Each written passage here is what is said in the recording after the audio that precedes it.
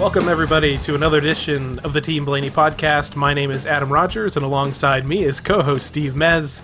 The Team Blaney podcast is brought to you by fans for fans. Steve and I have been diehard followers of the Blaney racing family for 2 decades. Today, we closely follow third-generation driver Ryan Blaney, who pilots the number 12 Ford Mustang for Team Penske on the NASCAR Cup Series circuit. Each week on the podcast, we review Ryan's latest NASCAR race, and then give you a preview of the upcoming race for the weekend, offering news, notes, statistics, and analysis. Steve, welcome back to another episode of the podcast. We're coming fresh off of a race, another rain-delayed race, this time this year at Martinsville Speedway. Yeah, I kind of called that last week. I didn't think they'd get it started, though. That was the funny part, is that you watch the weather forecast all day long, and it just looked like it was going to pour there and rain all day, and they did get enough time to dry the track, and the vortex thing, started to work. And then there was a caution, and all of a sudden, because of the caution, I think it started raining, Vortex got shut down, and it started raining. Yeah, definitely had to be the vortex. It was just really funny that this happens on a weekend or on a week where they did that wet weather tire test that we talked about a little bit in the last episode, and it's like, if only they could have put those things into use, they maybe could have got back racing a little bit sooner. And we said that before. That's really what those tires are all about. It's not about, we can go out there and race while it's raining. It's more about the track's like 3/4 of the way dry. Let's send them out there. But yeah, that first caution that came out, I knew that was going to kill it, because you could follow the radar all along. Several NASCAR writers, and there's a couple Twitter accounts dedicated to doing race weather out there, and they're all basically saying, well, they might. At first, I didn't think it was possible they would get started, and then, they might get a few laps in, and I don't know. I was already clearing my plans for Sunday at that point, just anticipating that we would have a Sunday race. But for me, what I thought was the most unfortunate part is that for another week, not in a row since there was a break there, but another premier event that's supposed to happen, and it happened last year too, just the pandemic kind of threw a wrench into things for this Martinsville night race that, everyone's been waiting to go to it. Finally, fans were allowed to go to this race, anticipating it, and then the weekend happens, and then Mother Nature, once again, just like it kind of messed with the Bristol week, it messed with the Daytona 500 the last couple of years, and then now this Martinsville night race, though this race slightly ended under the lights. Yeah, it'll get there. One of these years, it won't rain and snow and sleet and whatever. It's really kind of weird. There have been years where they've had no weather problems this time of year, so it's just one of those things. It was one of those races, too, where if you like cautions, there was one major, I think I called it a pile-up on the interstate at one point, but there was a lot of single-car spins, specifically a couple of cars that looped it on their own several times. But typical short-track racing, but not a ton of carnage, which was good to see. Ryan Blaney, Race Recap. Martinsville Speedway. So we're going to get... There were three stages: lap 130, 260, and 500. They were going to have a competition caution, which I think ends up getting canceled because of the rain delay. But early on, they're pretty good before the rain starts. By lap 4, the 11 took the lead off the 22, and then by lap 11, he says it's chattering like crazy, but he's up to 6th, and he clears the 9. A couple laps later, gets to 5th. On lap 28, he passes the 24, and he's up to 4th. So, then there's the caution at lap 37. They have 4 tires, no fuel. Comes in 4th, but comes out 3rd on the pit stop. So they gained a spot there. And then, of course, the rain hits. We're going to resume Sunday, of course, at 4. So, it was nice. They did an interview with them live on Sunday before the race started from the car, so that was kind of cool to do. Now they got the first choose cone of the day at this point. Now, the choose cone was interesting because they were talking about not lagging going up to the choose cone. I guess there were some guys who were taking their good old time, and they were going to send people to the rear if they caught somebody. And they did it during the Xfinity race. I think Jeb Burton was the one that they essentially made an example of. They warned them a little bit, those guys, and then he's one of the people that got sent to the back. And you're kind of seeing this it seems like one of the things that showed up last year was, I think it happened at Texas, was how guys were merging back onto the track after hitting pit road. And it seems like after a couple of years of being lax on the rule, they finally started calling it out, and guys are like, wait, I didn't even know that that was a thing. And then earlier this year, I think there was an issue with Joey Logano getting a penalty entering pit road where you can't enter side by side, or I forget exactly what the rule was, but it was like all of a sudden they started calling this again. So it seems like there's a few things that the people in the NASCAR officiating group are really just trying to tighten things up. Yeah. So he does choose the high line on this choose cone here, and what this does is puts him in the front row. So he actually would technically start second, and he now, mind you, the scanner is down at the beginning of Sunday's action. I don't know what's going on with NASCAR. They were literally playing the Xfinity race scanner through most of the channels that I could listen to. And it took about 50 laps to get the scanner up and running. I'm sure people were screaming at them, but we pay for the service. So, so the front row, second, and then the choose cone at lap 50 there. So by lap 77, he takes the lead. So he basically does this thing where, and he talked about it during the Xfinity race, where he's got a certain line he likes to run, and he's very patient. He just runs that line. And the car was definitely set up, as you hear all day, for the long run. So 20-some laps in, he hones in on Denny, and he gets to a point where he's just faster than Denny, and Denny's wore out his stuff. And he goes ahead and passes him and starts to stretch it out. Lap 80, he's up almost a second at this point. And mind you, they're in traffic, and he's still stretching it out in traffic, even running around guys. So he's by lap 115, it's all a 2-second lead, and he's doing pretty good cutting through traffic.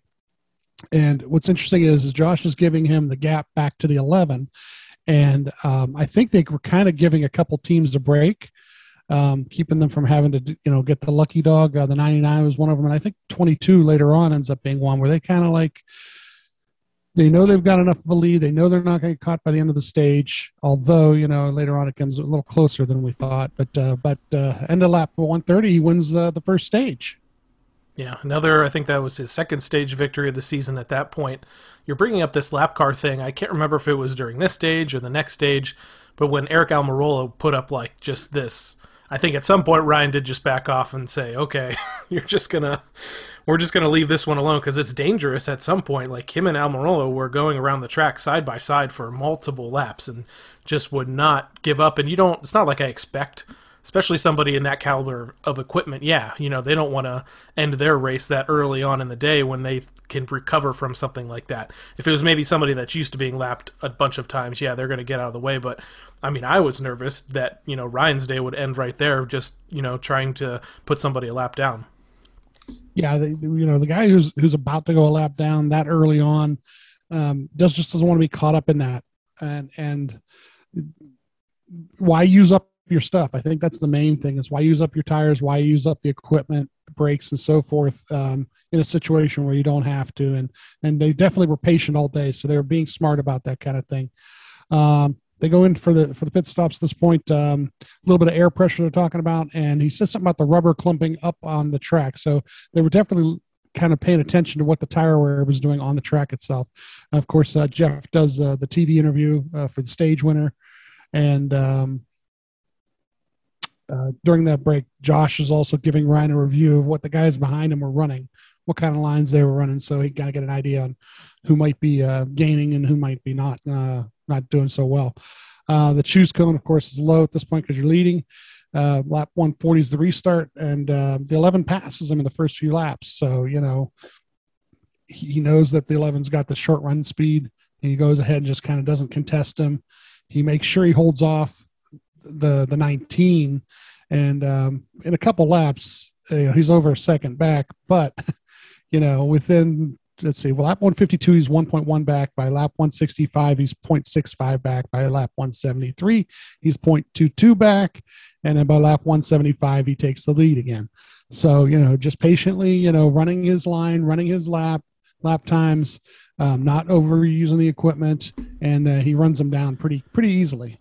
Yeah, the biggest key there in both of these stages and you mentioned it, Denny got past him, but he put up a pretty big fight to stay in front of the 19 because, yeah, you can track down Denny and pass him, but tracking down two guys and passing them on a short track's a little bit tougher of a situation to be successful at. He also showed, I've been talking about all year about this new, a little bit more aggressive Ryan Blaney, and you kind of saw that. I mean, maybe he's always been like this, but he's running up front a little bit more this season, but a few of those times when he caught Hamlin, because Hamlin's he's going to put up a fight, especially in that first stage when he passed him. They ran side by side for a while, but he didn't just, it wasn't like a super aggressive bumper, but he was tapping him, letting him know he was there over and over again, and then at one point did kind of move him a little bit until he could get side by side. I mean, he didn't send him up into the wall, which is great. You don't want to see that happen. Right. So, but I think he's just learning. I mean, maybe you're just seeing him kind of mature over these, last 5 or so years being a cup driver that, he really has to stand his ground and show that, when he has the equipment, he's going to use it to the full extent. And sometimes that means just kind of get out of my way and let me lead for a while. So it was nice to see it wasn't malicious, but good use of the front bumper, I thought. Yeah. You got to let them know sometimes you're a little faster, and that's part of it. By lap 195, he stretches it out to a 1.3 second lead. Of course, Todd jumps on the radio, just a little encouragement, just tell him he's doing a great job. By lap 200, it's 1.5 seconds. And now Josh is relaying the gap back to the 11 at this point. So Ryan says pretty much similar to this run as it was the last run. And he says, I'll let you know if it changes. And this is because they're kind of anticipating in case they've got a pit stop coming up here. So by lap 210, there's only 19 cars on the lead lap. And this kind of gets jumbled up and changes at the end of the stage too. So let's see, by lap 215, it's a 2.5 second lead. And lap 235, it's a 3 second lead. So he stretches it out pretty quick here. The caution comes at lap 240. Ryan tells him it's the same issues we've been talking about. Now it goes in first and out first. They put some air in the right rear to help fire off better, so they get a better restart. And they got let's see, they take the choose cone low. They restart with 13 to go on the stage.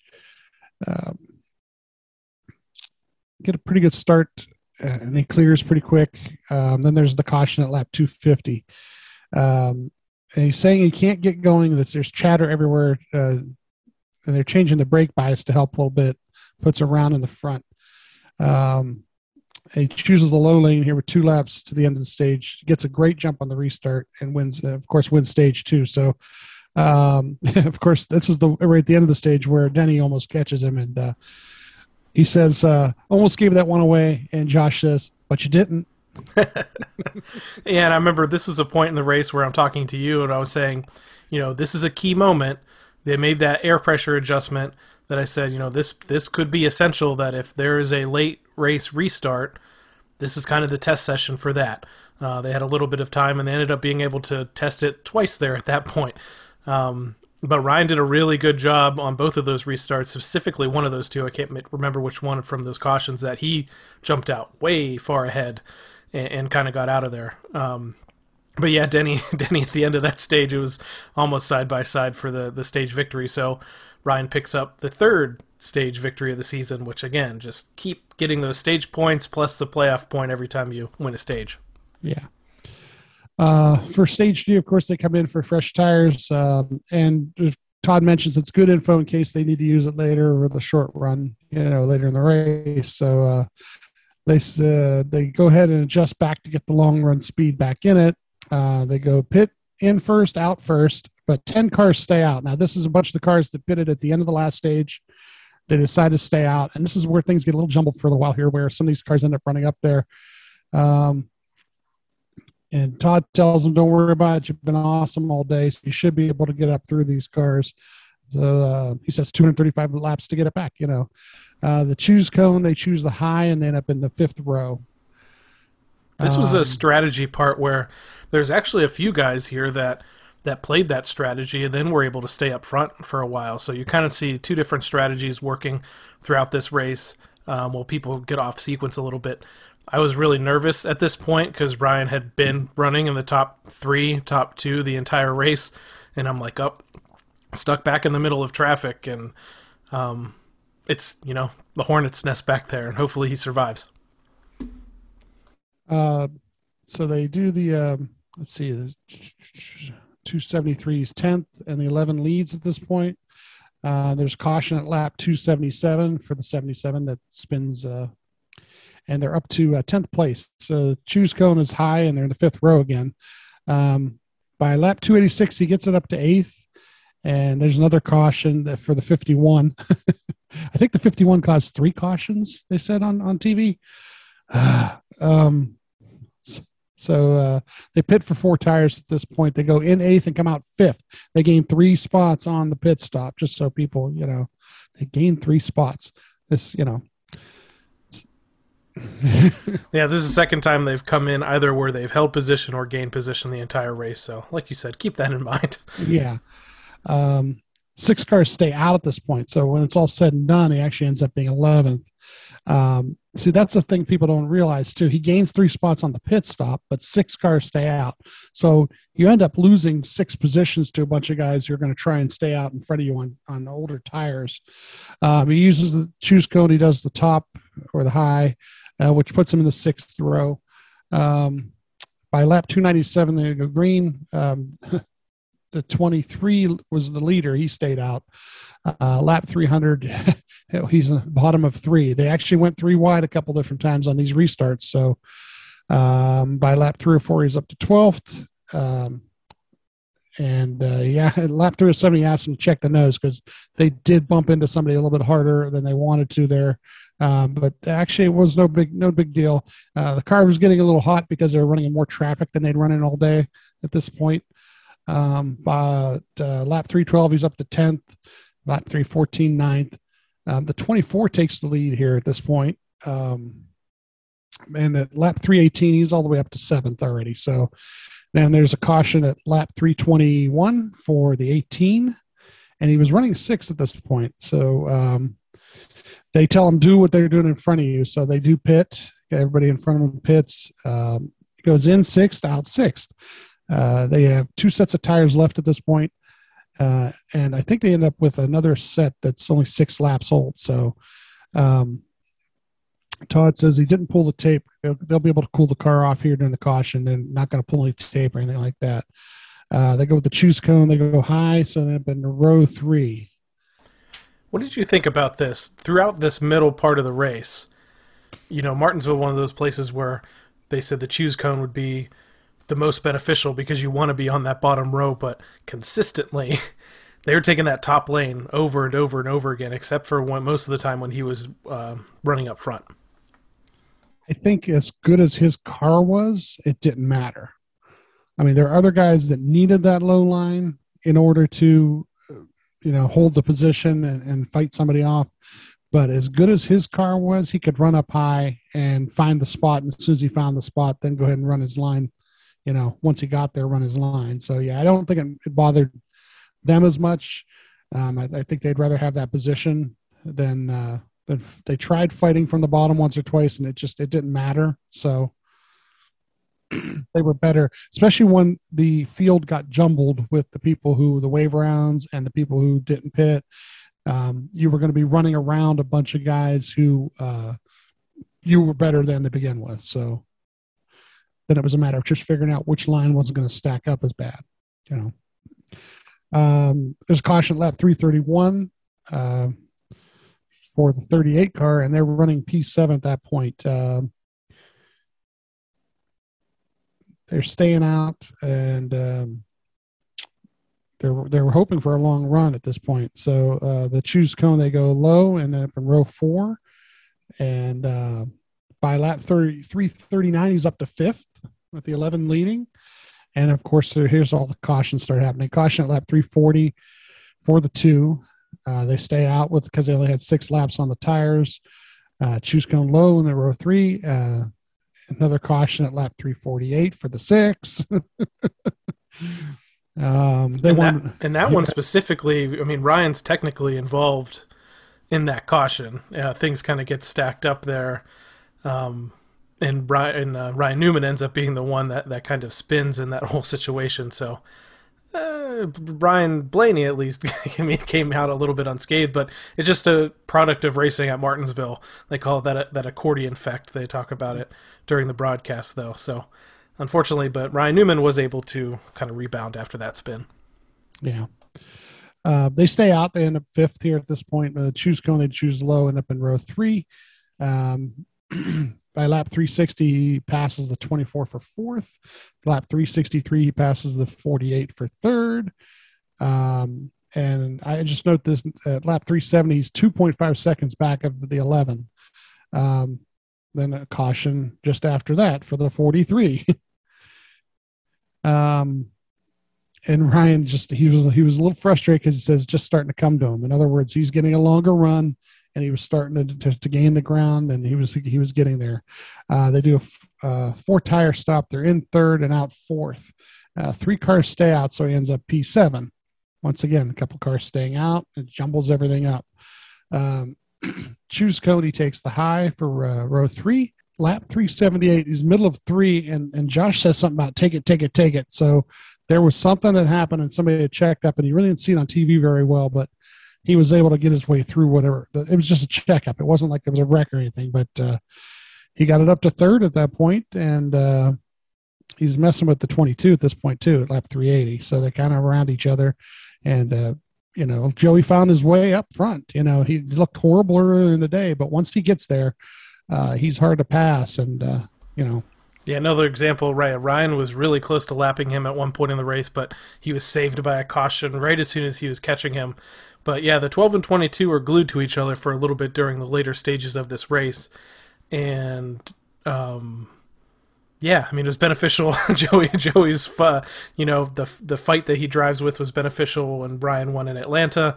But when it's those two that are racing each other, Joey's going to race everybody hard. He'll race probably his wife hard if she was in a car next to him too. So, I can't necessarily blame him for that, but there's a couple of times Ryan's car was a little bit loose, and he's on the inside of him. He's made a little bit of contact a couple of times there. So, but they survived.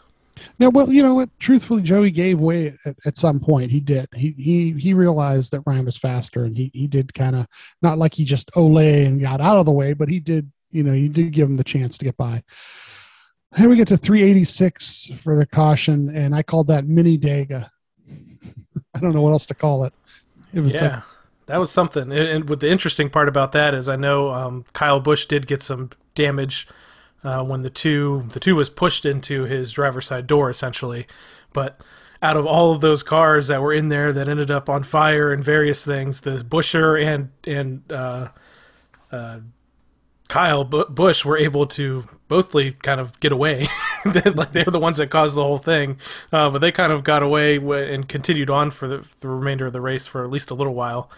And but yeah, the rest of that pile up between, I think DiBenedetto got some in there, but he was able to keep going. But Suarez, I think I called that he had a campfire going on in his car, and he wasn't. They took that opportunity after that to throw some water bottles over at William Byron to show some displeasure from an incident earlier in the race, and people made some jokes about, he probably should have thrown the water on his car that was on fire. And yeah, and then the hot sauce car, the Ryan Preece car was on fire after that incident. So lots of busted up cars. That was really the only major point of carnage in the whole race. There's some smaller one-off incidents, but definitely blocked the interstate on that one. This was, red flag, and Josh, this is why I listened to the scanner, because during a red flag, of course, you can talk about strategy, and you're going to talk about what you might do and not do and what happened. But then, you get stuff like, this is some high quality entertainment, he says, followed by, this was my favorite. Brad, who's talking about Keselowski, he says he ran his best lap under the caution to tell the 42 that he was number one. Yeah, the 42 isn't making a lot of friends this year. Then at some point, where did I write it down? Yes. he started telling Ryan about who won the Masters, because I guess he had looked it up on his phone and it just had happened. And he goes through all the things. And I think Ryan said something about, well, he gets to golf there for the rest of his life now or something like that. And he goes, yeah. He says, Jason says, I'd like to be 92. Roll me out there and tee it up. He'd show up until he died at the Masters. So. Yeah, I mean, that red flag did go on for a long time, so I can imagine they get a little bit bored out there after they've talked strategy for a little bit. So you got to do something. I mean, I've seen guys looks like they take a naps every once in a while. So I guess it just depends. Yeah, it was some good stuff. They do talk about some pit strategy there, and Todd definitely tells him about he has one set of stickers and then that set of tires at 6 laps. And lap 387, Todd gets a TV interview, which was kind of cool. I'll come down off the pit box while things are going on and did an interview. Of course, the 24 and the 20 pit during this because they had not pitted or in the earlier pit stop. So Ryan's up to second at this point, choose cone high. The 19 and the 22 tangle on the restart. But Ryan is lap 396 is when the green hits. He's 12th. He's in second. The 12 car's in second, and 0.715 back. Now the radio's pretty quiet from here on in because he's just chasing. And by lap 450, he's 0.2 seconds back. He's gained a half a second in about 30 or 40 laps, and he's closing in now. He's starting to do that thing where he's just closing in. And, of course, we get the caution at lap 451. Yeah, it's not what any of us wanted to see. I mean, like, he was finally reeling him back in again. I'm like, we had this rash of cautions. Let's just get a clean run to the finish. But it wasn't meant to be. No. And they talk about being able to fire off a little bit better going into the next restart. And the whole incident with the pit gun, I know that online people go crazy, when they see stuff like this. Look, every team has something happen sooner or later. Has it happened a couple times at this track? Yes. But understand, the guys that are pitting this car, I don't know how much turnover they have from year to year, but some of them, maybe all of them, were on Joey's pit crew when Joey won the championship. This pit crew was Joey's pit crew. They travel with the crew chief. So these are not, amateurs. This isn't like you pulled a team up from the truck series to pit your car, Yeah, I mean, obviously I was disappointed. Like, no one wants that to happen. The crew doesn't want that to happen. Ryan doesn't want that to happen. Todd definitely doesn't want that to happen. And you have to remember, again, this is a team that's pulled off one of the fastest pit stops of the year.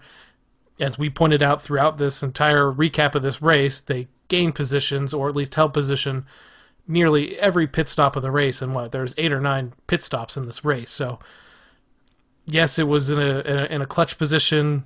I saw, as the tire changer came around, it looked like he was caught up on a little bit, and then I was a little concerned, but everything else after that, timing-wise, seemed fine. But then as soon as you see that hose kind of going with the car, I was just like, I think I just texted you, I'm like, just gutted. Just a gutted feeling, because there's not a ton of time left.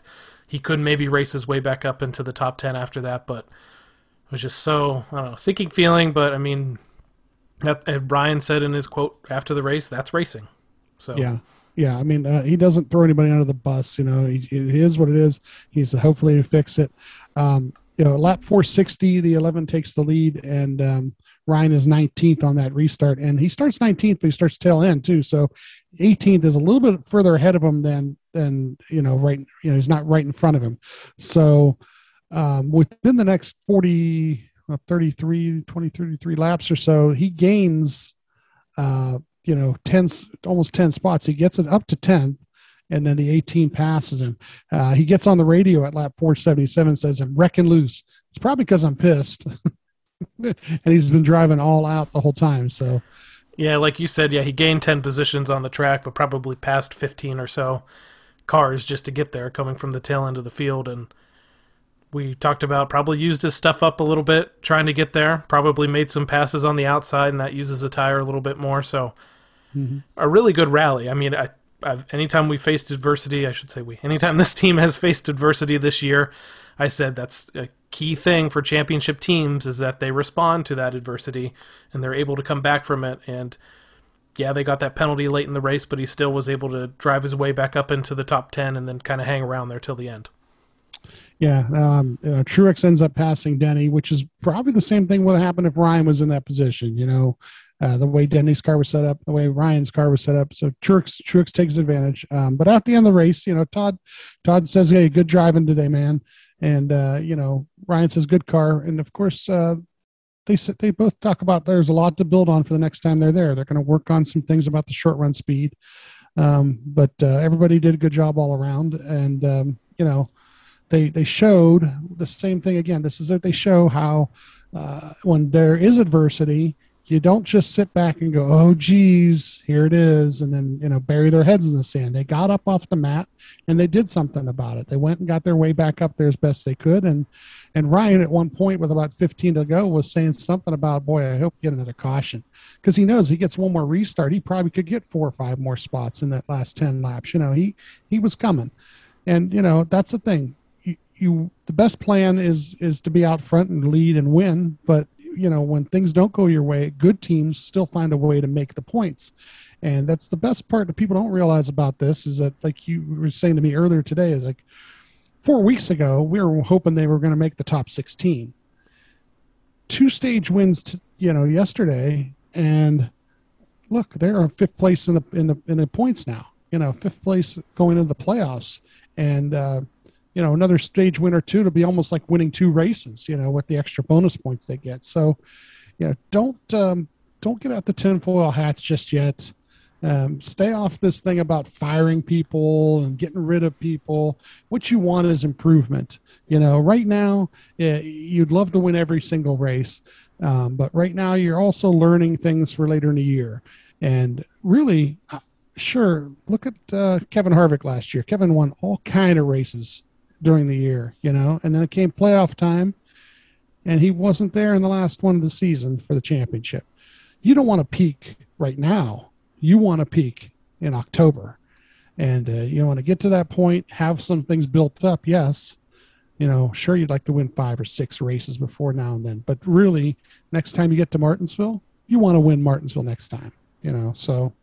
Yeah, this is one of those things where what's been great about the last few weeks and the win and all this stuff is that they've just shown consistency. And consistency in this era doesn't necessarily win you championships, but it wins you the opportunity to race for a championship. So if they can just keep pulling off these consistent runs, I mean, he finishes 11th in this race at Martinsville in the end. That's not a terrible finish, especially when you have 2 stage wins on the day. So going back, I mean, Martinsville is the penultimate race of the season right before they head back to Phoenix again for the championship. And the way he has run at this track, basically, the last several races, specifically a second, probably should have finished 1st or 2nd in this race. He's going to win at Martinsville in his career. I can't, call my shot and say when it's going to be. I'm hoping it's in the fall, obviously, and I'm hoping that's also the way he punches his ticket in the championship for, if not sooner. So definitely getting the cart before the horse at this point, since he still has to get through that first round.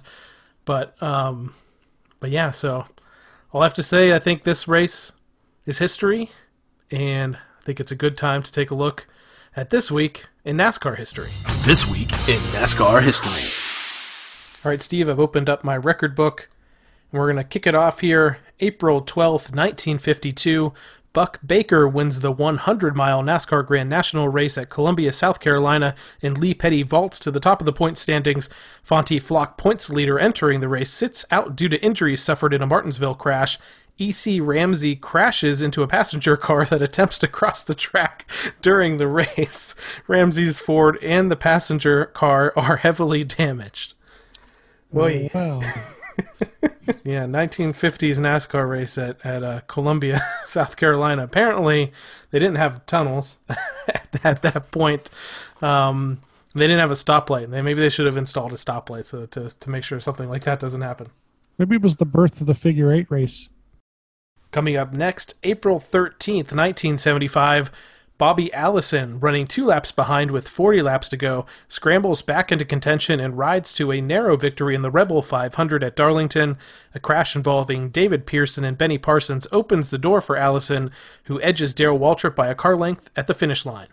Jumping ahead to April 13th, 1980, David Pearson, making his first start in the Haas Ellington Chevrolet, is out front when rain curtails the Rebel 500 at Darlington after 258 miles. It becomes Pearson's 105th NASCAR Winston Cup Grand National victory. And Steve, I believe you had an update. Breaking news update. Breaking history news update on a David Pearson item from last week. Yes, because last week it was 1979 where him and the Wood brothers parted ways after the race because of a pit incident. Well, I looked up the pit incident, and what it was said was that there was a miscommunication in the pits, and he left pit road without any of the lug nuts being on any of the tires, and the wheels fell off when he got to the end of pit road. You do that in this era, and pretty much I think every single person on your team is suspended for a race once you count up all those lug nut fines. Let's take a look at April 18th, 1999. John Andretti overcomes a spinout and a lap deficit to win the Goodies 500 at Martinsville Speedway. Andretti, driving for Petty Enterprises, finishes 1.06 seconds in front of runner-up Jeff Burton to grab his second career NASCAR Winston Cup victory. And finally, April 16th, 2000, Jeff Gordon comes from the 36th starting position, takes the lead 6 laps from the finish, and wins the Die Hard 500 at Talladega for his 50th career victory. That's it for this week in NASCAR history. As I say every week, tune in again next week as we take a look through the record books and some interesting dates throughout the history of NASCAR. Ryan Blaney, Weekend Preview. Richmond Raceway. All right, Steve, it's the week on the schedule that I know every single Blaney fan has had circled all year long. We're heading to Richmond Raceway for the Toyota Owners 400, Sunday, April 18th. You can catch the race on Fox and MRN, Sirius XM NASCAR Radio. Richmond Raceway, a Blaney fan's dream over the years, right? Well, yeah. Well, he started out off great. Good there, really good. That first Xfinity race, but it's interesting is the package right now that they run, and it changes next year. But once the restarts are over and you get what you can on the restart, it kind of gets spread out in single file, and you really can't pass anybody unless you're way, way better than the guy in front of you. And what's good about this week is he's going to start like 7th is what I've seen. So far from Bob Pockrass's calculations. So 7th, good starting spot on the inside, get a good start right off the beginning of the race, jump out there a spot or two maybe, get to 6th or 5th. And like I said, once it gets single file, you might be able to run up in the top 10 all day and not really be in that backwash back there, Yeah, I'm saying most of this in jest. It's just, this is for Ryan's statistics. Now, if you take a look at the Xfinity Series, so he made his debut in the Xfinity Series at Richmond, finishes 7th in his first ever race in that series, and he went on to finish in the top 10 4 more times in 4 other outings that he had in the Xfinity Series. But when it comes to the Cup Series, dating back to 2016, his highest finish in 9 starts is 17th, and that came in the fall race of 2019. He has an average start of 14.9 and an average finish of 24.8. For some reason, I don't know what it is. I don't know if it's just been these consistent strong runs recently, but I kind of feel like this might be the time that he turns things around. I think last year, or in our season preview, we just talked about maybe this is a mental thing. I mean, sometimes he's been interviewed going into this, and he even says that, Richmond's just not my track. But I think this car, this team, the way that they've responded to adversity this year, I'm not expecting him to go out and win the race, but if he finishes in the, top 10, top 15 even with a solid day and some stage points, I'm going to count this one as at least a moral victory.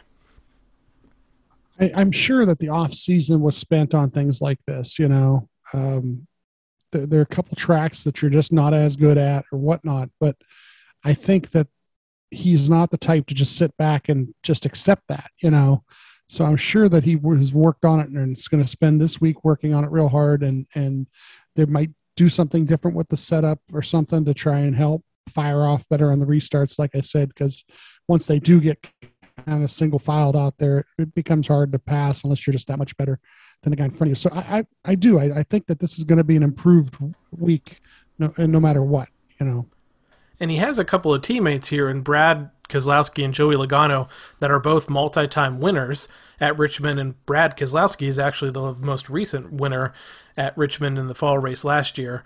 So Team Penske itself knows how to win at this track, and Ryan's a very capable driver. So I think they just got to get a setup underneath him that he's comfortable with, and they can go out there, like I said, and perform. I mean, these are the types of races that championships are made of. It kind of just shows whether you can step up to the plate when you face a challenge.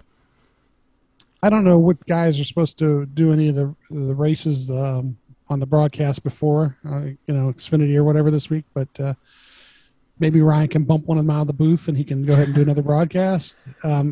Like I said, there's something about being able to watch it from above, from that booth too, that, it was interesting actually from last weekend's broadcast where Austin Dillon was talking to Ryan, and basically Ryan was telling him about his line that he runs at Martinsville, and I saw later in the race that Dillon ran a lot better, and it looked like he was running that line, so there are these things that guys get off each other sometimes that help improve themselves too. So I think this week is going to be an improving week. I don't see any, no reason to be negative going into it. Starting up 7th, as long as the car is strong, he'll be strong.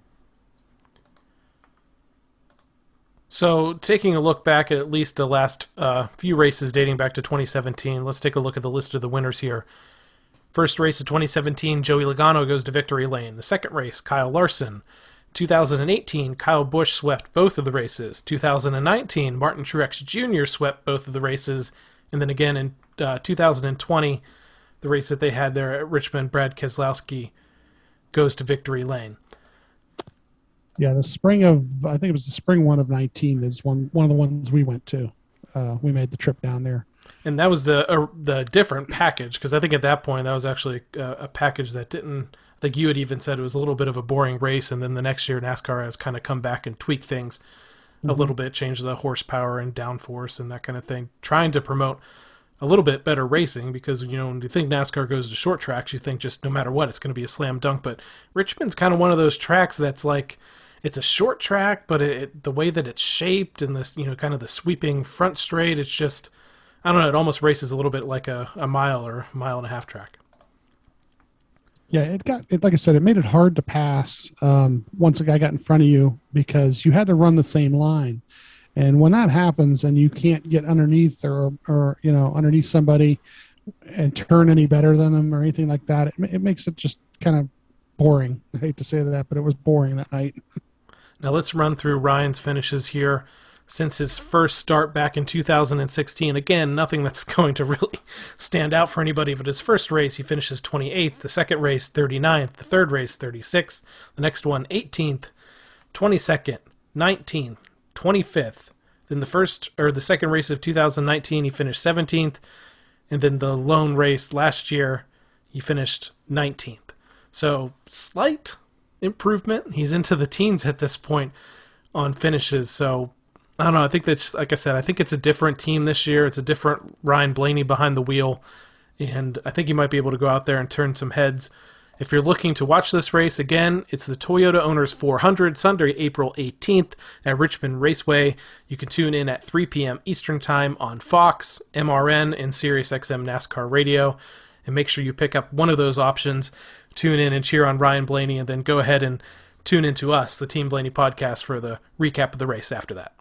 So, Steve, we did a little bit of a fantasy preview last week. How did things fare for you and your fantasy roster this past week in Martinsville? Not bad. I had some guys that were coming and going pretty well during the race. I racked up some pretty good points. I was going to say, based on the point standings for Martinsville specifically, you did tie for 6th for most points accumulated, so not too shabby of a day. Yeah, I had Logano, Elliott, Ryan, Truex, and Hamlin, so I had had guys that were running in the top 4 or 5 most of the day. I did have Ryan winning though, and that didn't pan out. But I had Chase as the top Chevy, and I had Martin as the top Toyota. So that definitely helped boost me up there pretty good. Yeah, I mean, for me, I had Denny Hamlin, Truex, Brad Keselowski, Bubba Wallace. I originally had Ryan Blaney in the garage, but I did move him in place of Ryan Preece.